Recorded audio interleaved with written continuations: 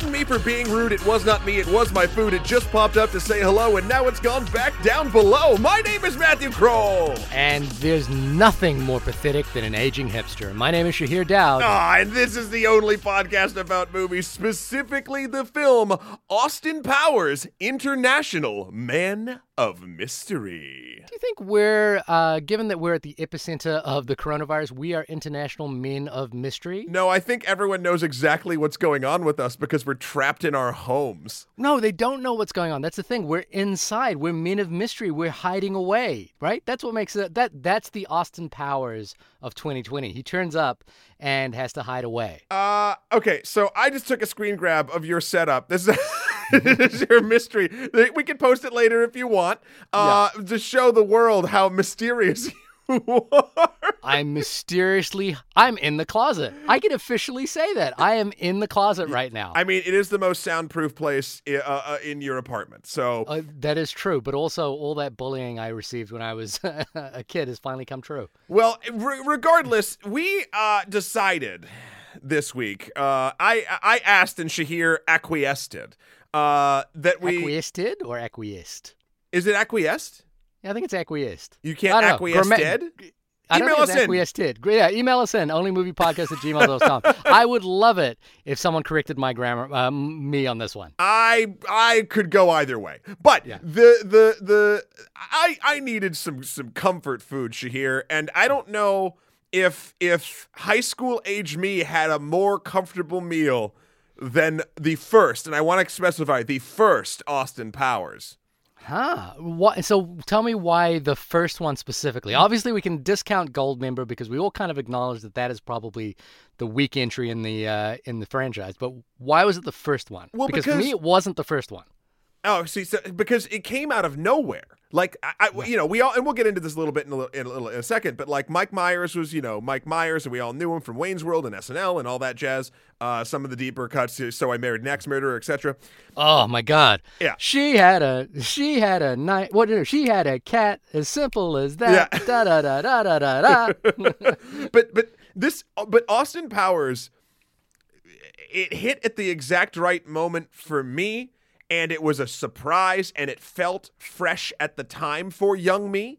But it had that beautiful combination of, because I was a young person, like all of the stuff it was parodying and all of the stuff that it was referencing or even just pulling from for all the different characters. Like, I knew kind of existed in the cultural zeitgeist, but I wasn't beaten down by it. And then he subverted all of the things, and then I don't know. And then by the time the second one hit, I just it was too much.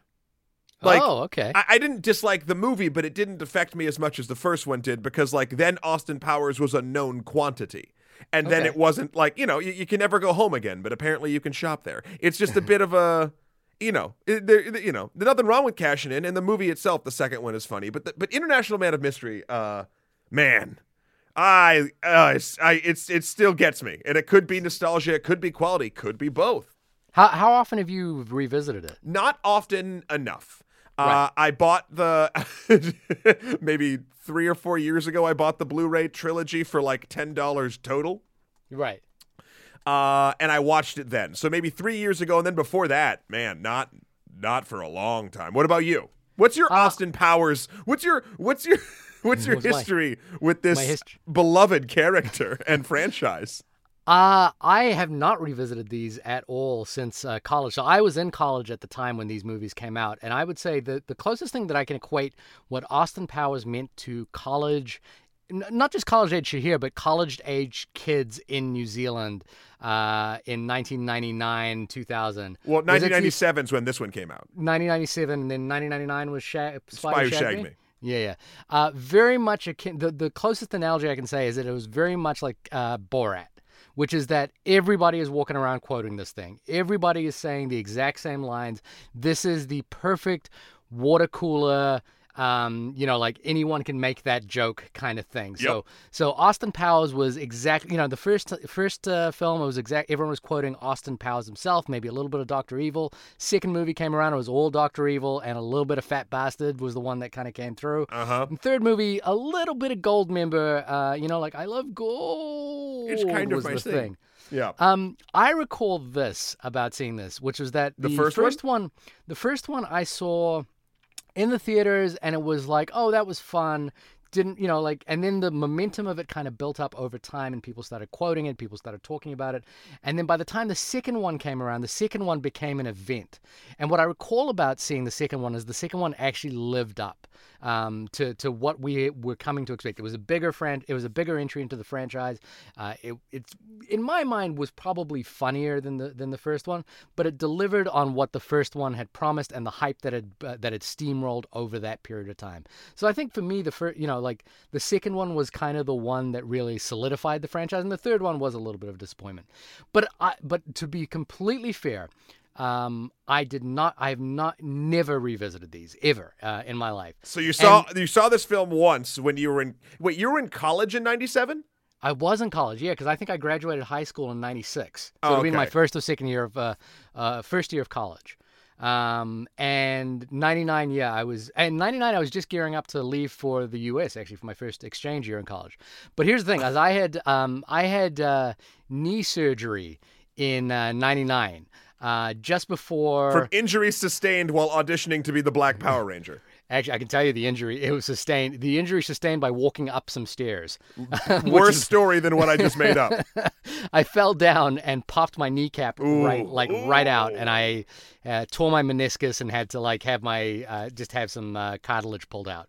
At any rate, when I came out of surgery, I was all kind of doped up on morphine.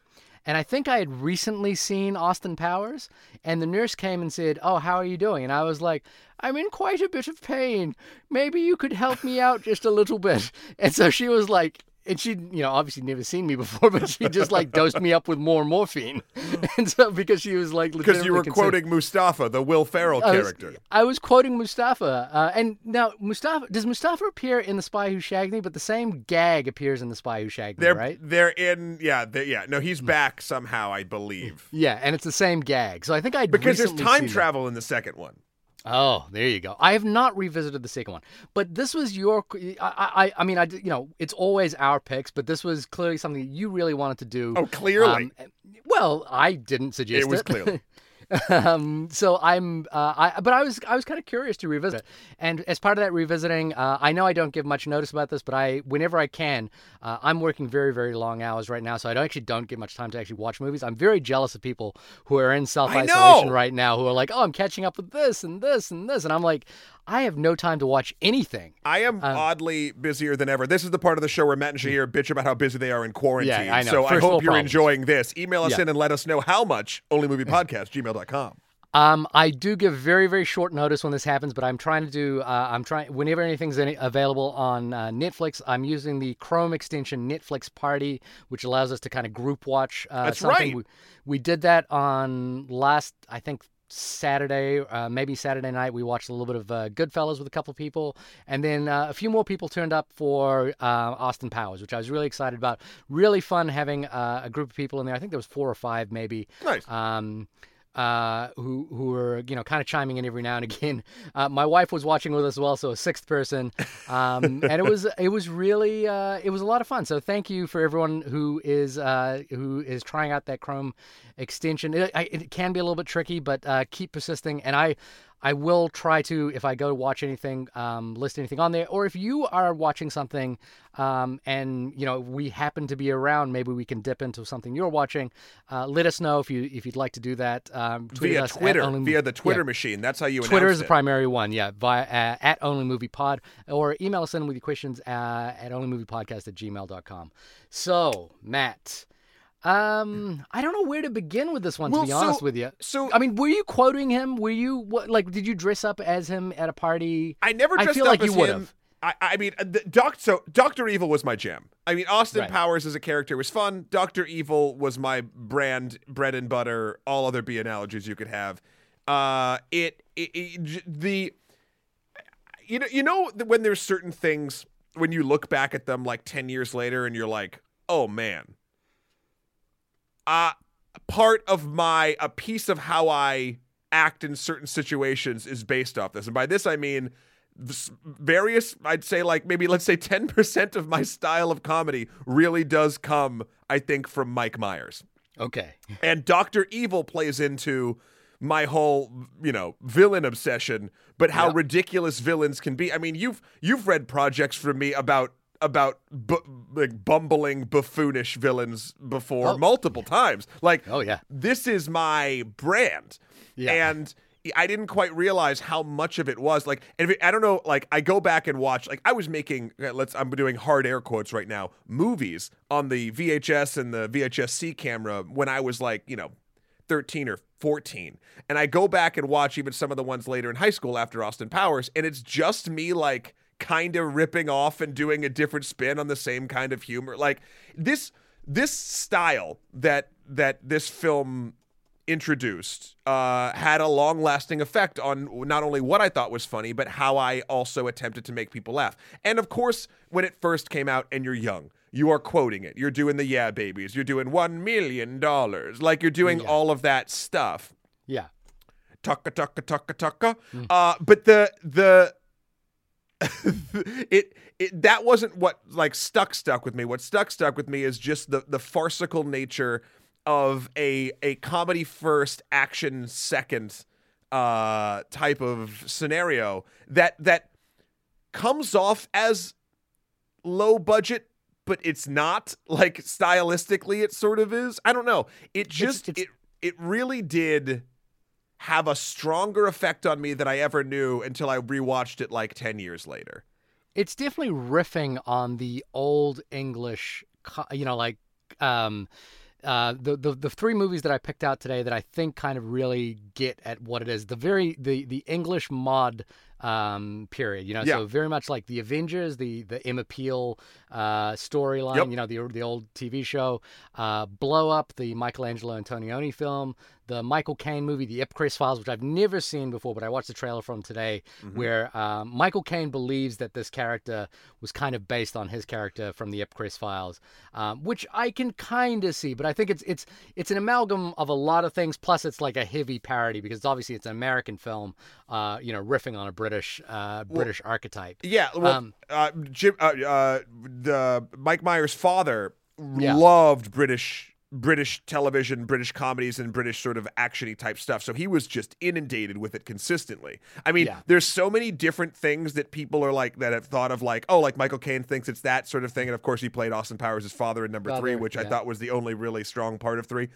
But like also like I did some deep diving into like the quintessential like aspects of where Austin Powers came from. Right. And there was a 1966 television show called Adam Adamant. Okay. Where it was about and I watched a little bit of it. It's a trip. It's like about a detective from 1902 that gets frozen and is now in the 1960s.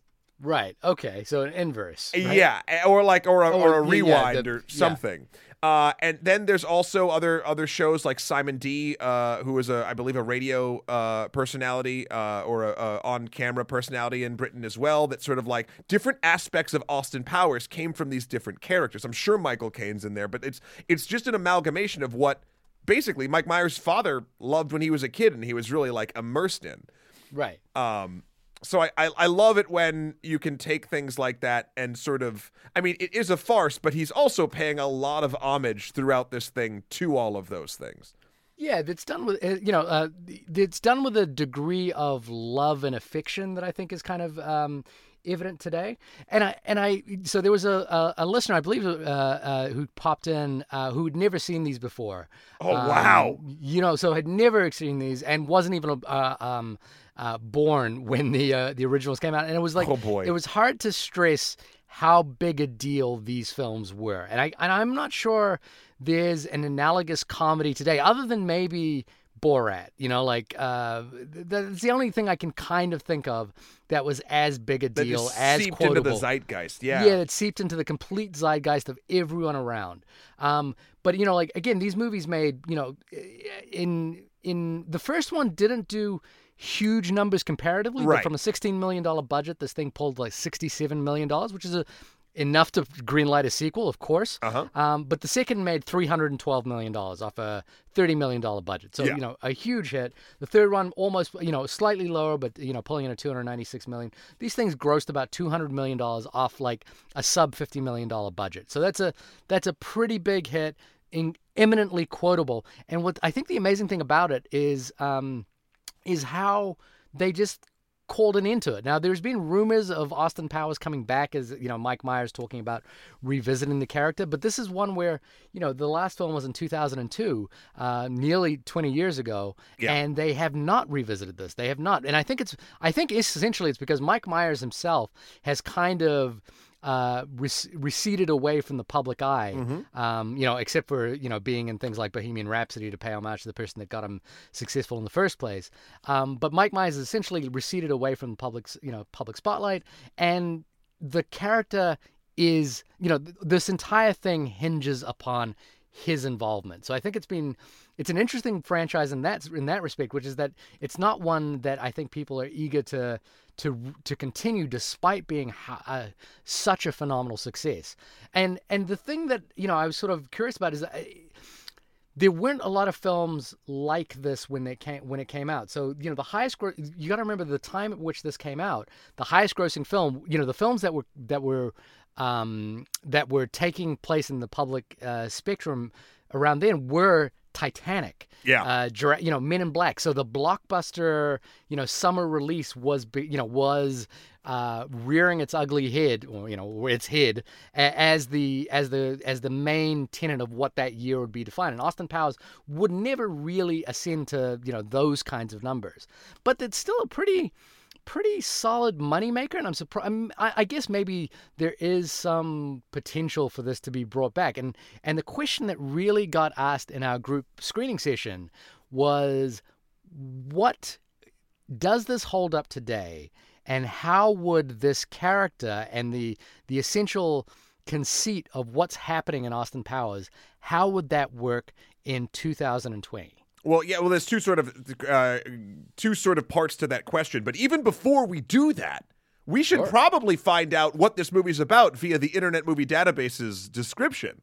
It's about shagging, right? Yeah, that's all it's... That's it. Listen, if IMDb just said shaggin' baby, yeah, for the description, I would send them $5. It would be, I would find Mr. Database's home and mail them a check for 5 American doll hairs. No, this is what the description of the film says on IMDb.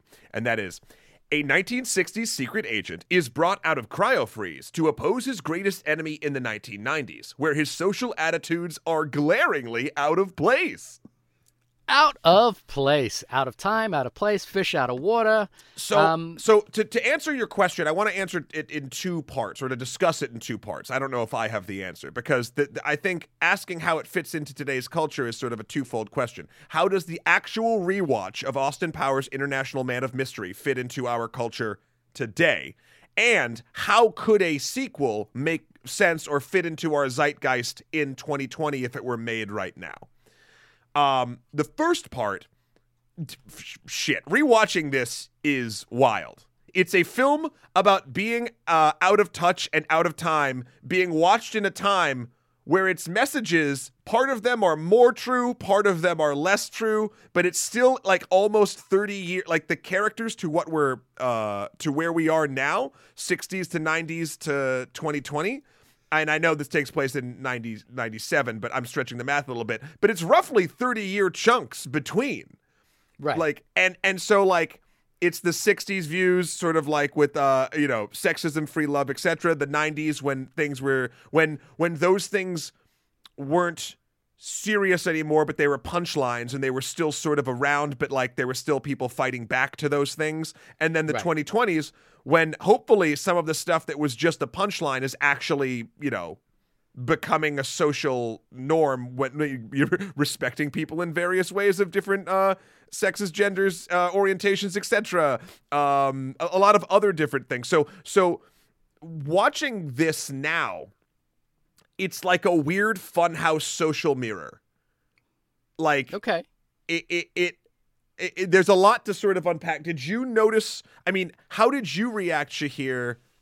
And not just specific jokes, but let's talk about the tone and the lesson, or let's say that the character of Austin's sort of personal journey and how that reflects on these time periods. Well, first off, I think I want to talk just specifically about the type of comedy this is and the way that the comedy operates in this, because the messaging, the actual narrative of the film is incredibly slight, and purposely incredibly slight, because the film's comedic tropes are based as very, very heavily on repetition. And Jay Roach, the director, wrote this thing which he said that this film could be 10% action and 90% reaction is the primary mode of operation. So a lot of the jokes work in that sort of vein of tell it once, it's mildly amusing. Tell it twice, it's like, what are we doing? And tell it 3 times, and it finally becomes funny. And I think that's kind of how the movie operates. And I think on that level, as far as like comedic timing or comedic writing works, I think it works very, very well. Like the Robert Wagner character, number 2, leading into who does number 2 work for while in the bathroom and Tom Arnold next door, how about a courtesy flush? I think that's all great setup, payoff, repeating gags, and then Dr. Evil is all about that sort of narrative repetition, like just keep saying the joke until it becomes funny, keep plugging away to it, and it really, and Mike Myers, has that sort of wonderful ability to be self-effacing while doing that. Right. Like this character, if played by any other actor with like a sort of a slight intonation 1 degree left or right, turns into something quite problematic and quite repugnant very, very quickly. Yeah. But because Mike Myers is playing it and he has that sort of somewhat wry charm to it, it really lands for that reason. On the quick note of characters and playing them and actors playing them, did you know that Jim Carrey was supposed to be Dr. Evil, but it conflicted with Liar Liar? You know what? I actually don't think that would be a terrible piece of casting. I think that would be a pretty reasonable piece of casting. But could you imagine? I like thinking of butterfly effects in this. Like there would be aspects of the world that would be completely different based on different casting choices of Dr. Evil. Well, the thing that was amazing watching it, because I guess I always found Austin Powers not to be a very, he himself was not a particularly enjoyable character for me. Right. But Dr. Evil was. Yes. Dr. Evil was a character. I was like, I could do a whole Dr. Evil movie. And essentially, The Spy Who Shagged Me is a much heavier Dr. Evil movie. Yeah. And, it was, and I think the problem with the third film is that they try to introduce this new character, Goldmember, who is just kind of gross. For the most part. It's a fine line, and you can see where the line gets crossed for the audience. I think, for me, the reason Dr. Evil's origin point, or is the point at which the audience is entering this character, is one where we don't care if we like him or not.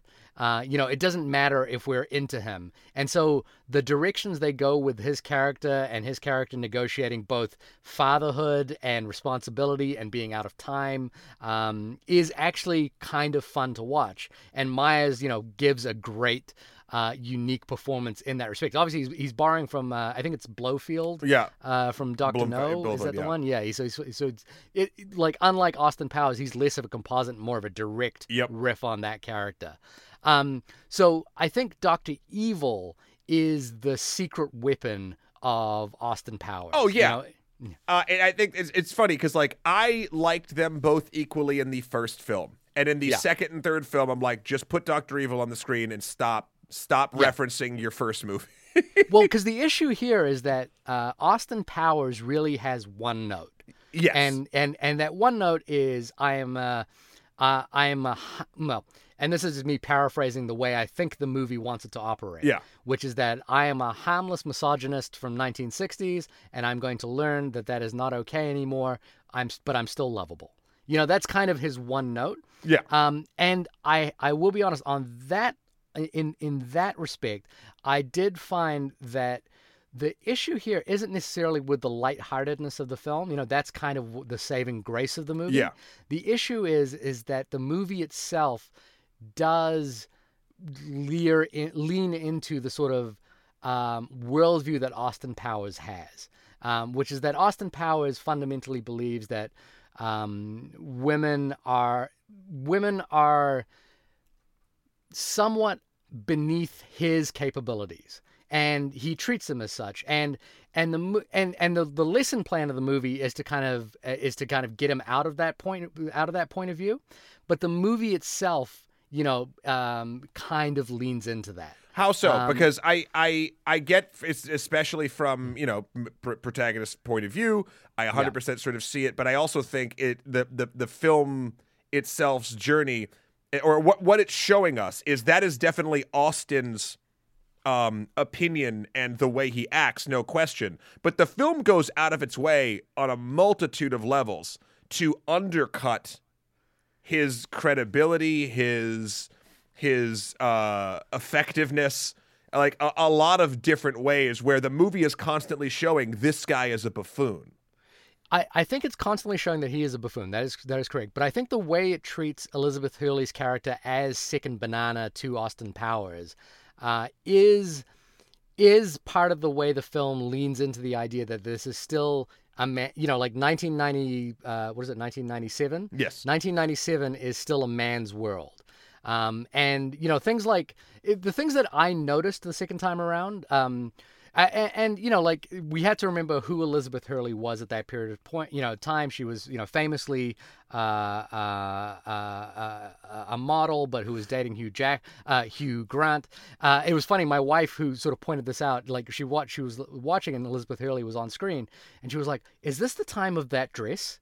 And I was like, "That dress?" And she was like, "Yeah, you remember the dress, right?" And what I was dress? like, "Oh, the dress." So Elizabeth Hurley wore a dress to the Austin Powers premiere, and it was a moment in fashion history that everyone who cares about fashion. And when I saw it, I was like, oh yeah, the dress. I forgot about the dress. The dress was like, she wore this dress that was like a safety pin dress. It was a black dress where the main connective points were safety pins. Okay. Large safety pins. So it was exposing more skin than I think we were used to at that point. And it was like, and if you think about like Jennifer Lopez walking the red carpet at the Oscars in, was it 2002 or something like that? Elizabeth Hurley walking the Austin Powers premieres in the black dress. If you look up Wikipedia refers to it as that dress. Wow. It was a big moment in fashion. Not that I know a lot about fashion. I think Jamie would be interested. I bet you then Jamie knows the dress. Yeah. Yeah, Jamie knows the dress. But I think the things that I noticed were like, for example, when they get into the pit of sea bass with, do the sea bass have lasers? No, but they're they're angry, ill-tempered. Right? Ill-tempered sea bass. Mutated. Is that Elizabeth Hurley's character has the tool sets and the wherewithal to get them out of the situation, but she still defers to Austin all the time. And in fact, it's Austin's role to be the man of action. He's still directing the action. He's still in charge, even though she is the agent. And I think that's very true. Actually, well, she's not at that point, but it still plays to your point. She's a junior agent throughout the entire movie, and at the end, during the second gag of the nudity stuff, they're like, "And now you're full agent." And it's she's like, "Oh, that's great." Cool. But it's clear. Yeah, that makes sense. The arc of the film for her is whether she will sleep or not sleep with Austin Powers, as opposed to anything else. Now, again, that's very true. I'm not trying to be, like overly harsh on this film, because I think in terms of looking at it as a time capsule, we do have to remember where this was. But I found an interesting article, which I sent to you earlier today. I read it. Called it was a book called In a Queer Place, Time and Place by Judith Halberstam, and the chapter was specifically about Austin Powers and the drag kings, as it was talking about. Yeah. But essentially the article is talking about this crisis of masculinity that's happening around 1997. And if you think about the earlier turning points in sort of cinema displays of masculinity, where we're thinking about the Arnold Schwarzenegger, Sylvester Stallone mode of the action hero, which slowly morphs into the Bruce Willis mode of the action hero, being the everyman. It actually doesn't slowly mold; it crashes into it. Yeah, that movie really is a linchpin in sort of shifting that paradigm away quite significantly. And Austin Powers kind of plays more into this idea of the crisis of masculinity. And what Halberstam talks about is that there's this underlying crisis of like the idea that masculinity in this period is not coming to the realization of what it means to be a grown man. Which like previous films had kind of done, like essentially the sort of the man-child growing up is the sort of process of comedy. Yeah, your Billy Madisons and all that sort of stuff. But this is the crisis of masculinity, which suggests that once you've grown into the man, you realize that there's a falsehood behind the idea of that masculinity. And in the case of Austin Powers, it is acknowledging that he is, taking this new place in the world where he acknowledges that his beliefs about what it is to be a man are entirely wrong. So it's not about the man-child; it's about the man realizing that he is out of place with what he believed masculinity was. Now I think the film ultimately plays well within that spectrum. However, the narrative does. However, the film itself is still firmly cemented in a 1997 mentality. And I think that's the part that would change today in 2020. It's very interesting because, and this is why I went back to the 3 time periods. Yeah. So you have the 1960s Austin, who is who he is, that we've already described. Then you have 1990s, which is Austin sort of learning his lesson, but the film that we're watching both in the 90s and now is poking fun at these things and saying we should learn a lesson while also engaging with the things it's telling us we should learn a lesson about in a less than academic way. Again, it's a comedy. They're doing some things that are supposed to push some buttons, but that's not even exactly what your point exactly of the moment of them escaping the sea bass is the entire telling of the entire of this particular issue. And then you have a rewatch in 2020 where you can actually see like the things that got right and that were fought against and have sort of moved forward, and then the things that are still stuck. Elizabeth Hurley's arc, definitely one of them. I think, honestly, the other two sort of cringeworthy things for me in this film, which otherwise I think I really do love, the punching Basil's mom moment. Sure. Yeah, and there's a really great... It doesn't quite land anymore. And honestly, I didn't realize... Will Ferrell basically goes brown face. Yeah, he play. I mean, look, I'm used to Peter Sellers playing an Indian. So sure, it didn't was bother just weird. me so much. I just didn't catch it before. I don't know why. I knew the character's name was Mustafa, but like watching it, I was like, huh. Yeah.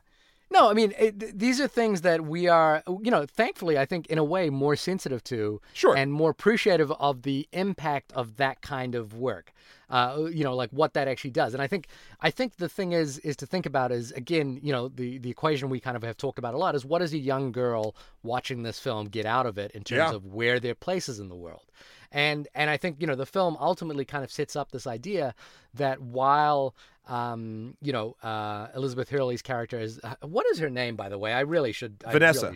Vanessa is there to kind of guide Austin through the journey he is going to take. She is still second banana to his character and his character arcs.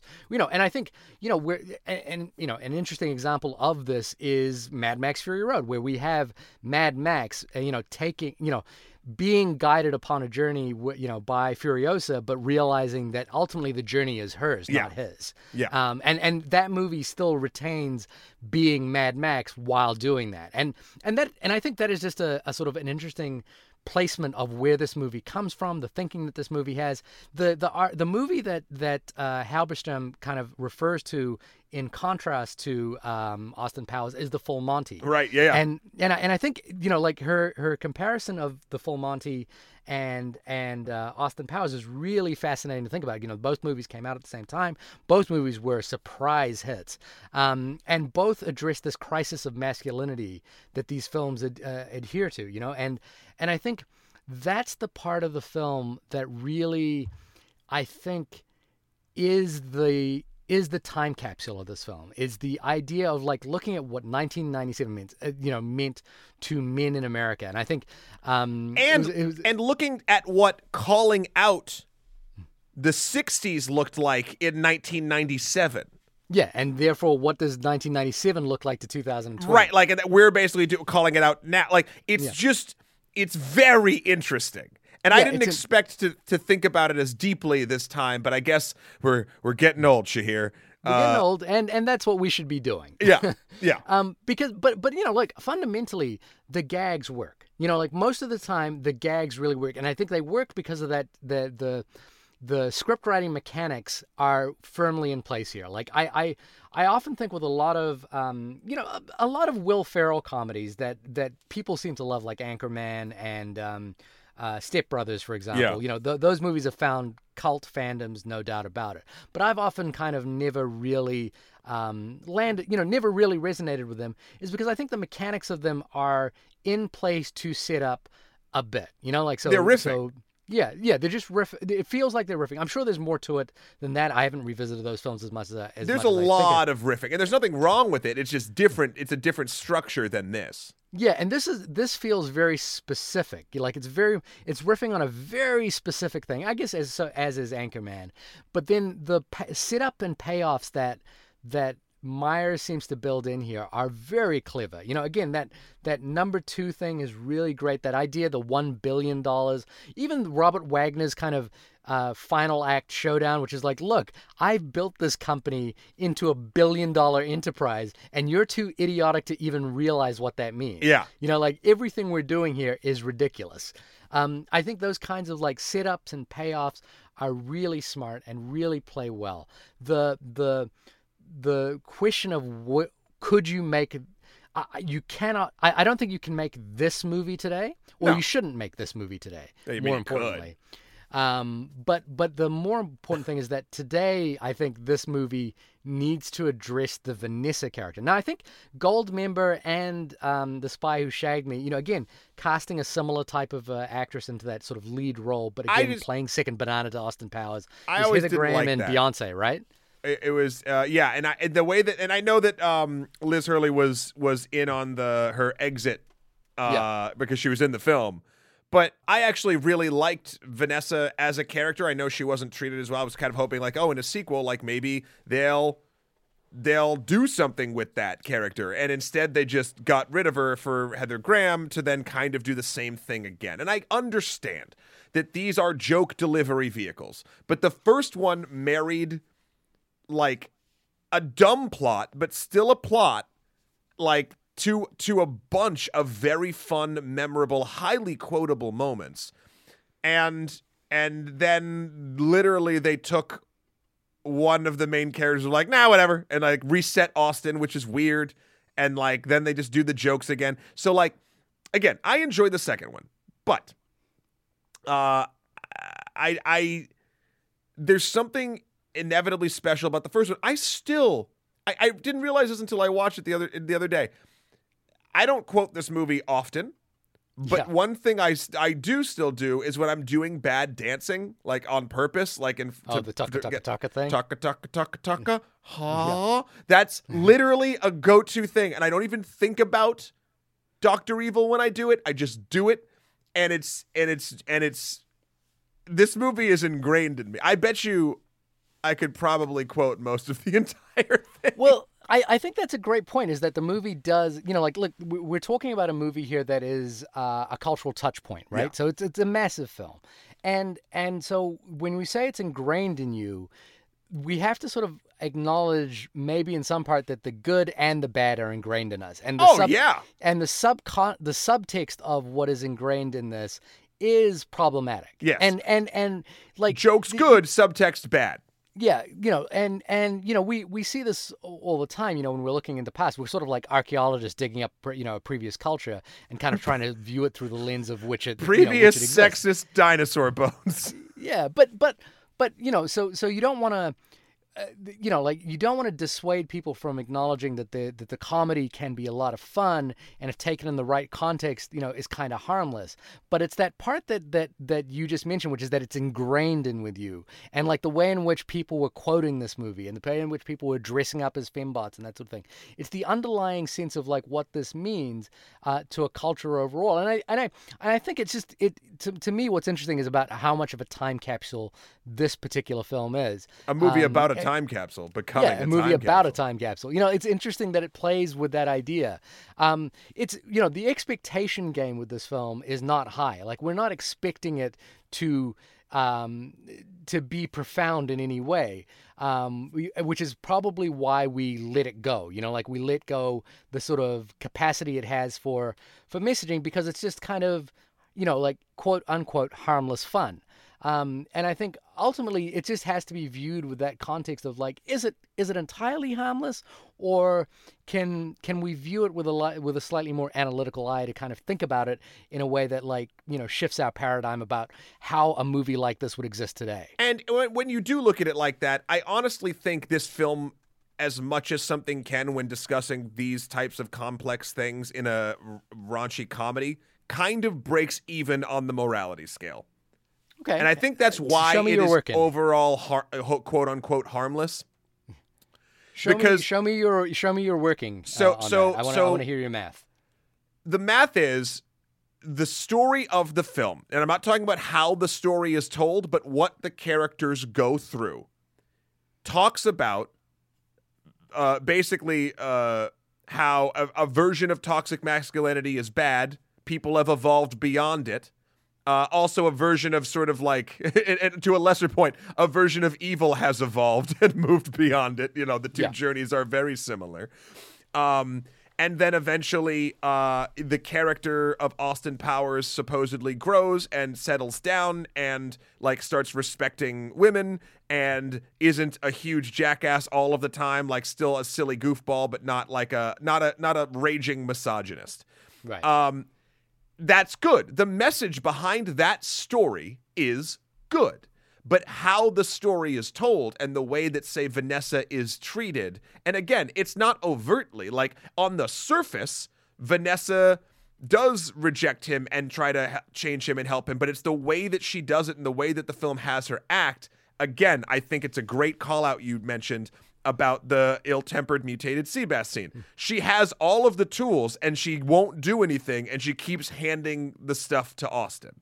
Like, I think, again, thinking about where she comes from, she is a parody of a Bond girl, right? Yes. But the film, hold on that note, the film is going out of its way to tell us that she is super effective, and it does a lot of different verbal and joke cues to show us how more competent she is than Austin.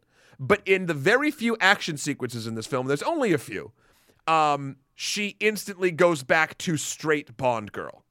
And that's weird. So and the casting of who they cast in that role is the kind of casting that suggests the Bond girl as well, right? But the film even riffs on the halata vagina thing as well. I mean, a secondary. Yeah. And the thing that actually like really stood out to me as surprising was the fact that Vanessa's mother is encouraging her to sleep with Austin. Yeah, because she always wanted to. Yeah, she always wanted it. I was like, oh, this is weird. Like this is the part of the film that kind of was like, and I guess, on the spectrum of the Bechdel test, this is a prime example of what they're talking about with the Bechdel test. It's like, can two women have a conversation in a film where they're not talking about talking about a man? And this is clearly a film which does not exist in that spectrum. Yeah. And I think, like the underlying thoughts about what the Bechdel test are essentially pointing out that they're that while, like you and I as two young males who watched this movie in 1997 can kind of go, it's just, a bit of lighthearted fun. It was like, what is the actual implications of this if you're watching this and you're a female? Like, what is the implications of this if you're a younger female watching this film? What are the implications if you're an older female watching this movie and you think about, your place in the world? What does it tell us about, like we still have, we still confront the issues of the fact that many voters in America wouldn't vote for Hillary Clinton because she was a woman. Right. Right. You know, like that kind of, that sense of like, what is the capacity of a man versus the capacity of a woman, you know, is something to really think about in terms of this film.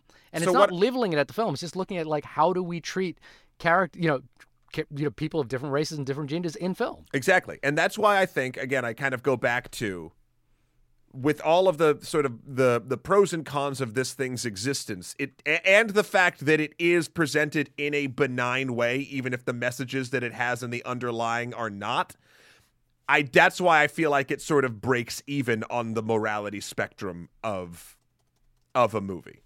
Right. Yeah, and also, you know, we've been talking a lot about sort of what Austin Powers means. I do want to touch a little bit on some of the other things that kind of helped make it a cultural touch point. One of which being straight up, and I know this because I burnt this disc into my Discman while mowing the lawn forever. The soundtrack of this film is phenomenal.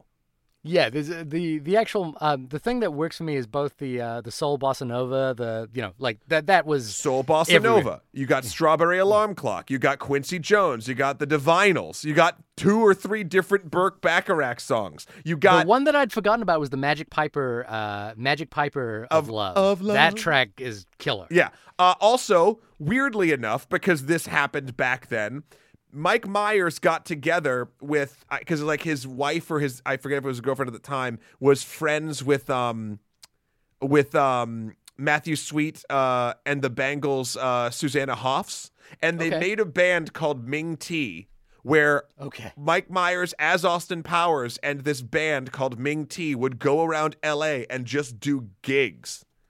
Okay. There's the song on the soundtrack called the BBC, which is just Austin Powers like singing like 8 lines about the BBC. Like, Okay. this movie did such a good job at not only being funny and doing jokes that then everyone could tell and therefore would enter the cultural zeitgeist, but of inserting Austin Powers into being a thing that felt like it always existed for like 15, 20 years. Like, I'm fascinated to discuss with people. Email us in onlymoviepodcast@gmail.com if you haven't ever seen Austin Powers, or if you weren't alive when this came out. No, actually, more so if you haven't seen Austin Powers yet and you watched it now. Yeah. I want to know if you could even fathom a world where this was a cultural touch point. Yeah, and I think as a listener, Terrace Man always, Terrace Man was actually the person who hadn't seen it, but was in in the screening as well. He wrote us an email in after the screening. That I think, while funny and charming as only a 90s Mike Myers movie could be, I think it doesn't have enough meat on its bones to survive the hard-cutting world that we would have to take place in order to work in today's generally PC, more family movie market. And because the jokes are so essentially the movie, it would kill most of the enjoyment for me for many more, I assume. I think there's a space for this kind of comedy, and I think there's a space for like being sensitive to what the implications of this kind of comedy are. That is a sort of elevated thing that we have to, that is very hard to find. I think, again, the reason why Mad Max Fury Road is the inception point of this podcast is that it does that so well. Yeah. It is such a good touch point for what that is. I think, for like how a movie can survive today. Yeah, I think today's Austin Powers is basically Deadpool. Yeah, I wonder. So Because they do a lot of the beat that. the dead horse jokes. Yeah. It's not parody by any means, but it does poke fun at a lot of things. Mhm. Again, it's not a perfect analogy, but I can't think of another like maybe Deadpool is the 2000s sort of answer to this kind of thing. And if you remember our critique of Deadpool 2 when we talked about the girlfriend character, Monica Baccarino, I can never forgot her. From Serenity, you know who she is. Yes. The sort of dead character in the second film, like coming back. It is kind of, the questions of like, how can we get past this point is kind of interesting. And I think worth exploring. Now, again, Yeah. I do think for you and I, the film is benign, and I think the film is sort of harmless for you and I, but I don't necessarily think that it's exempt from critique because of where we come from. Oh, I agree. I never said that. I'm saying once critiqued, if you look at like bad a movie does and good a movie does, it probably levels out to even depending on, I mean, you could obviously tilt it a couple different ways if you wanted to. I guess for that critique, I guess personally, that's where I land, even as, and this is not coming from, 16-year-old me. This is coming from like 37-year-old me. Right. No, and that's what I mean is that our point of views would probably find this benign, and I generally find it benign, but the question is like, would I show it to my kid? Would I show it to if I had a daughter? That's the question where I think the balance of the equation that you're talking about would change. Would it be benign if we're thinking about it from those points of view? I mean, that's a personal choice at that point. I mean, or, of another human being watching this film. Possibly not. Okay. Yeah. Well, that's kind of where I land on it anyway, is that I do think ultimately it's worth a rewatch. It's kind of fun. I think for me, it's a great example of gag repetition. It really, that's the heart of where this thing works. The evacuation gag at the beginning where he's peeing and it kind of just keeps going and going and going and going. I think that's just a great example of like what this kind of humor can be like. Like how it can work in its best form. It's not my favorite Mike Myers thing. I think the Dr. Evil part is my favorite. Is the thing that really lands for me. I do have a real soft part for So I Married an Axe Murderer. I think it's a great film. That's peak Mike. Peak of what I like about Mike Myers as an artist. I think overall, I like Wayne's World better than Austin Powers. Yep. But it's a similar mode of operation though. Yes, and Wayne's World has more of a leash on it. Right. This is sort of Mike Myers just let go. Yeah. I mean, it was a relatively small budget. I mean, I guess 1997 terms for this kind of comedy, but it's a $16 million budget, and he had to fight to get it. And I think it was New Line's Michael DeLuca and Bob Shea who actually greenlit this thing, after it got rejected in a lot of places. But he was still coming off Wayne's World at this point. Yep. But they were, New Line Cinema at that time was the kind of indie place for movies. They were the people that gave us Quentin Tarantino and P.T. Anderson. So I think it was kind of fun. Here's an interesting thing that I think I saw this week, which was that Fiona Apple, who used to date P.T. Anderson for a short period of time, wrote an interview about her new her new album coming out, and she wrote this thing that got memed heavily or quoted heavily about being in a room with Quentin Tarantino and P.T. Anderson while they were doing cocaine, and she was talking about how if anyone could just be in that room, that would be enough of a diversion from never doing cocaine again, because she was like, it was the most insufferable place to be. And you think about, I think about Fiona Apple and Vanessa as being analogous in these scenarios, which is that Fiona Apple is an amazing artist in her own right. Yep. But like being in this room, and I love me some P.T. Anderson and I love me some Quentin Tarantino, but being in this room and kind of being forced to bear the maleness of it all, like even from two men who are kind of probably wonderfully sensitive to a female's point of view. Like I still think is that, and this happened around 1997, around the period of those two guys. I'm just kind of connecting those two dots in my brain in terms of like, what is Austin Powers? How does Austin Powers plays if you're not one of us? I mean, there's also a healthy dose of whether deserved or not self-praise in both situations. How do you mean? Well, there's definitely 100%. I understand the sexist tones of it as well, but when I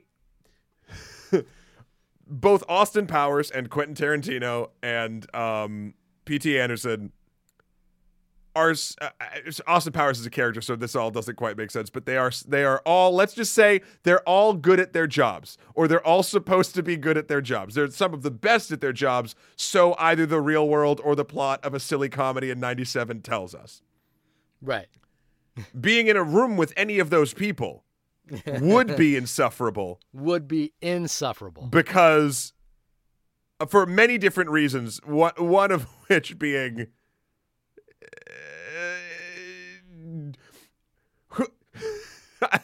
no one likes listening to just a bunch of people talking about how right they are.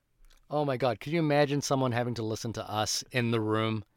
Oh, no. No. At least if we get insufferable, you can turn us off. But no, but to all past and future guests, we know we're insufferable. Yeah, of course. And then they leave and we, it's fine. And we invite them back. They never come back until they do. I'm trying to think. I mean, I guess here's my question, Shahir. This is my final question on Austin Powers, International Man of Mystery. Do you think that you would say, oh, this is a funny movie, you should watch this, to a person of age currently in 2020? And it doesn't have to be a blanket statement. You could also say possibly to some or absolutely not to others. Or a blanket statement. For me, I think it's a great exercise. I think it's a genuinely wonderful exercise in comedy writing and comedy execution. Beyond that, as Tirschman says, it's a little thin. Yeah. But, so it's not one of my knock it out the park kinds of movies, but it's one that I kind of enjoy from that point of view. Sure. So you would suggest it from a technical or a learning perspective on a certain aspect of it. I guess maybe I'm like that with everything. But that's fair. Yeah, probably. I think there's genuine pleasures to be had in it. Yeah, I would honestly, to answer my own question, I would not. You would not recommend it? No, I think. Wait, you balanced it out as being benign. I said morally benign. What I'm saying is, I don't think it functions. I don't think if you're watching a movie, if you're watching a comedy to enjoy a comedy, I don't know if you didn't experience this when it happened, if the full film is if you're going to get the most out of it. Like, I just don't. And I can't. And that's kind of why This is a turn. This is unusual because basically I think I was more critical. It's weird because I love this movie. Right. But because it is so ingrained in me, and I can look at it from a technical aspect, and I can look at all of its flaws and the problems that it brings with it, but that doesn't change how I feel about it. And that tells me, well, one, that I do think at the end of the day, morally it is benign, but two, that my love for it does have to have in some part be a healthy wallop of nostalgia. And that's not taking away the comedy skill that's being involved, but it has to be an amalgamation of all of those things, and nostalgia being one of them. And the fact that I still on occasion quote things from this movie out of context, and don't even realize, like, they've become a part of how I tell jokes sometimes. That's something where I'm like, oh, okay, I don't think I could ever come fully at this from or easily come at this from a full, I could be 100% sure that nostalgia is not playing a factor for me. So, I would be interested in hearing what people think about it. And I would love to hear a person who never saw it, watched it, and loved it. And I'm sure there's people out there like that.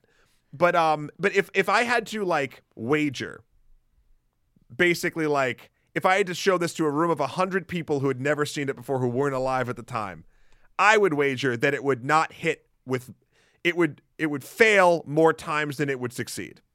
And if I had to go on those cold numbers, I would then say, I would, there's a bunch of other funny stuff you could watch. That's really interesting. That's kind of a reversal of what I would have expected. But I wonder at what point, because the thing I'm wondering about is the initial point for this film, for you choosing this film, was that it was comfort, right? Like we are in a period where. But it's comfort for me. It's comfort for people, I think, that have seen. It falls into that. Like, oh man, I love this movie. I love thinking about seeing this movie. I love the time that I first saw this movie, and the movie's funny. Like, that sounds pretty dang comfy to me. You know what movie I've been thinking a lot about this week, and I think it was Baby Dread asked me on the what have we got any picks for the Criterion collection this week? I picked up a copy of it. Was Preston Sturges' film Sullivan's Travels. Have you ever seen that? No, but I've heard of it. Okay, so Sullivan's Travels is about a film director who is going out and he wants to make the great American epic about the time which we live in. So he wants to go down into the deep South and see the people who are suffering and who are undergoing financial hardships. And, he wants to make a movie of the people. So he and Veronica Lake decide to slum it and go undercover. And but what happens is, and there's a series of misadventures in the film which get progressively darker and darker and darker. And at the end of the movie, spoilers for Sullivan's Travels, I think he goes to prison for murder or presumed murder. So he gets thrown into this like Southern prison, like one of the worst Southern prisons ever. Like he's put in a hot box for days. He's tortured and that sort of thing. He's undergoing basically. He is now becoming the phrase, the wretched, he is the wretched among us. Mm-hmm. And while in that prison, amongst his fellow prisoners, they play a Daffy Duck cartoon or a Donald Duck cartoon or something like that. And his spirits are lifted and he sees everyone around him laughing and enjoying it. And he suddenly, as a director, he kind of realizes the value of, of entertaining people who have been put upon. And so the reason I think about that movie is the fact that we are kind of essentially housebound among one of the worst epidemics, pandemics in our lifetimes. And what we're searching for, is this sense of escapism. And that escapism isn't necessarily a bad thing. Like escapism, even if it is, like eating a bag of Oreos, isn't necessarily a bad thing, because in the context for which we live in, having a bag of Oreos can be a joy. And I think that's just not for your body.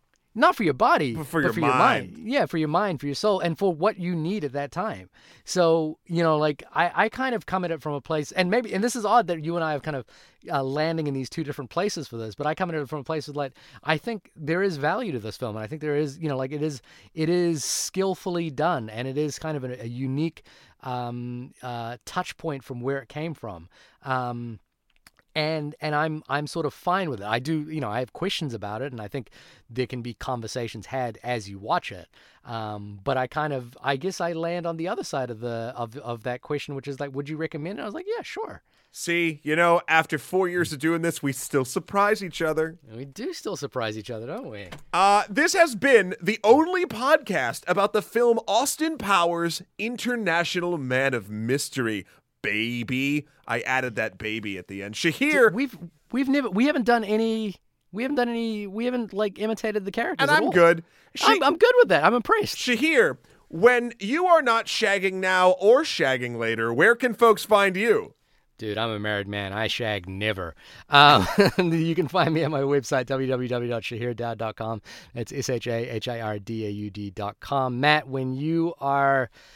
I guess look, Matt, you're in complete isolation, right? Like nobody's coming over to your place. There's not even a person in your house right now. I got my cat. I got Zoe. Oh, man. When you're, baby, doing whatever it is you do, where can people find you? You can find me gently hiding my Swedish-made penis enlarger at MATTHEWKROL.com for my life and works. Also, Skeletor, the number 4, PREZ on Instagram, or Emperor MSK on Twitter. Also, at me for my friend code for the Switch, because I'm playing Animal Crossing, and it's a delight. You should totally do that. What is Animal Crossing? Animal Crossing is a Switch game where you build, where you have a little person that you make to look like whatever you want, and you can design clothes and a town, and you basically get a deserted island, and you slowly but surely, in real time, build a little town that's filled with anthropomorphic animals. It's also about hardcore capitalism. And it's the perfect balm right now. You can go to your other friends' islands. It's very, very fun. Or... on the other side of the spectrum, you can rip and tear until it's done and play the new Doom Eternal, which is baller. Those are my two escapes right now. Real quick, Shahir, what are your escapes? I know you don't have a ton of time. Is it just you just diving into movies? I know you own a PlayStation. I do own a PlayStation. I haven't had time to play it in a while. Yeah. And I have God of War, and I have not cracked it open. Man. I've played like 20 minutes of it, and it was like, yeah, this is really good. I'll come back to this. That's like dad game personified. I know, and I haven't done it. I do need to take a mental health break at some point, and I haven't figured out what that is. But honestly, right now, as sappy as it sounds, my kid is my mental health break. Yeah. Like, like playing with him and just seeing what he's into. Like, okay, so speaking of which, we watched a couple of Buster Keaton moments on the internet. He seems to really like those. He kind of loves the visual gags there. Uh-huh. He's really into Popples, which is on Netflix right now. I know what a popple is. You know what a popple is? Yeah. I did not know what a popple was. That must be a redo, because popples were a stuffed animal from when I think I was a kid. Oh, I didn't know these things existed. They were stuffed animals that like they folded into a ball or an egg, and you could unfold them into a stuffed animal. And you'll like this. I think my wife might have texted you when this happened. Is my son has suddenly become interested in superheroes. Oh yeah, I was the fact checker. I was the fact checker for them for like a good 20 minutes, and I enjoyed it very, very much. Yeah, because he's, I came home that day and he was like, "What's the Green Lantern?" And I was like, "Wait, what?" Strap in, kid. Let me tell you about Hal Jordan and how he almost destroyed everything. So he's very into the Flash. We joke that he is the Flash. No, he is Sonic and I'm the Flash. Oh, that's cool. And we race a lot. And he will. I always tell him that one day he's going to get much, much faster than me, and I'm going to get much, much slower than him. And he's very excited about that. Oh, of course. I mean, how would you not be? You should show him the Sonic movie. I think he's a little young for that. Is he? He's a little young. Now parenting in quarantine has meant that our hard and fast rules about screen time is slowly going out the window. Yeah, you're done. Like very, very, you're done. You were done. Like we've opened the floodgates now. So don't give him I'm that not sure PlayStation. Don't do it. Oh no, he doesn't know what a video game is yet. Do it. And I haven't shown him, because he is interested in Sonic. I haven't shown him that Sonic is from a video game and that he could play it. Oh boy! It's a pretty age appropriate game, I think. He could play Sonic the Hedgehog. The thing is, I would not, and this is coming from literally someone who runs a video gaming YouTube channel. I would not introduce your son for the first time to video games while in quarantine. No, yeah. As much as I think that gaming 100% is an art and is an important part of human history and experience, and can deliver incredibly emotional and visceral feelings and just joy. That's not you don't want to be. You don't want to be trapped in there with it. You want to be trapping it with you, if that makes sense. To reverse quote Rorschach. Yeah, I'm long for the day that we can go out to the park and hang out and that sort of thing. Yeah. But those days will soon return. Hopefully. As to quote Gwildor from Masters of the Universe. Those days will come back. Oh, yes.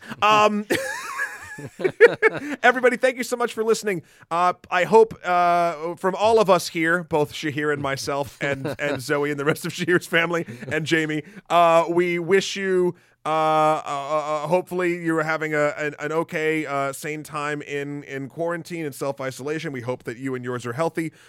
We hope that you have lots of movies to watch. Email us in onlymoviepodcast@gmail.com. We've said that like 100 times this time, but let us know if there's some films coming up while we're all stuck here that we could all watch and discuss. One last thing is that our Honey Boy episode has, I think, officially in my mind become the Honey Toast episode. Yes, I know. I've been on Twitter. I understand. I'm not The thrilled thing on about Twitter is the Honey Toast, and I'm glad. I think Honey Toast is winning out. Great. Yep. I love it. I'm all about Honey Toast, baby.